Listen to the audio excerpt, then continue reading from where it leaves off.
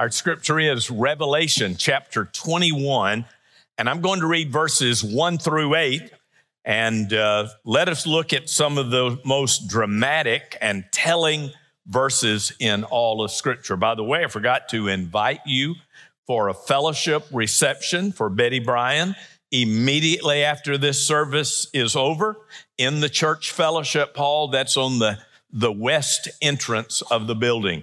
And punch and cake, and all of you are invited to go by and to speak with her.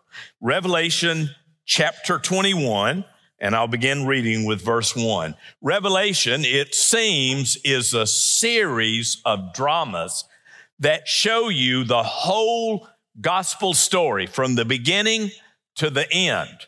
And the last section, chapter 21, has the beginning, and it has this dramatic end. So here's what the Apostle John says. Then I saw a new heaven and a new earth, for the old heaven and the first earth had passed away, and there was no longer any sea. I saw the holy city, the new Jerusalem, coming down out of heaven from God, prepared as a bride beautifully dressed for her husband. And I heard a loud voice from the throne saying, "Look, God's dwelling place is now among the people, and he will dwell with them. They will be his people, and God himself will be with them and be their God. He will wipe every tear from their eyes." I think it is so telling. He'll wipe every tear out of their eyes.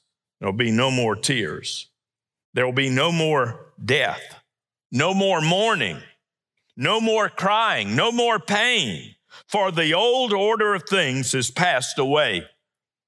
He who was seated on the throne said, "I'm making everything new." Then he said, Write this down, for these words are trustworthy and true.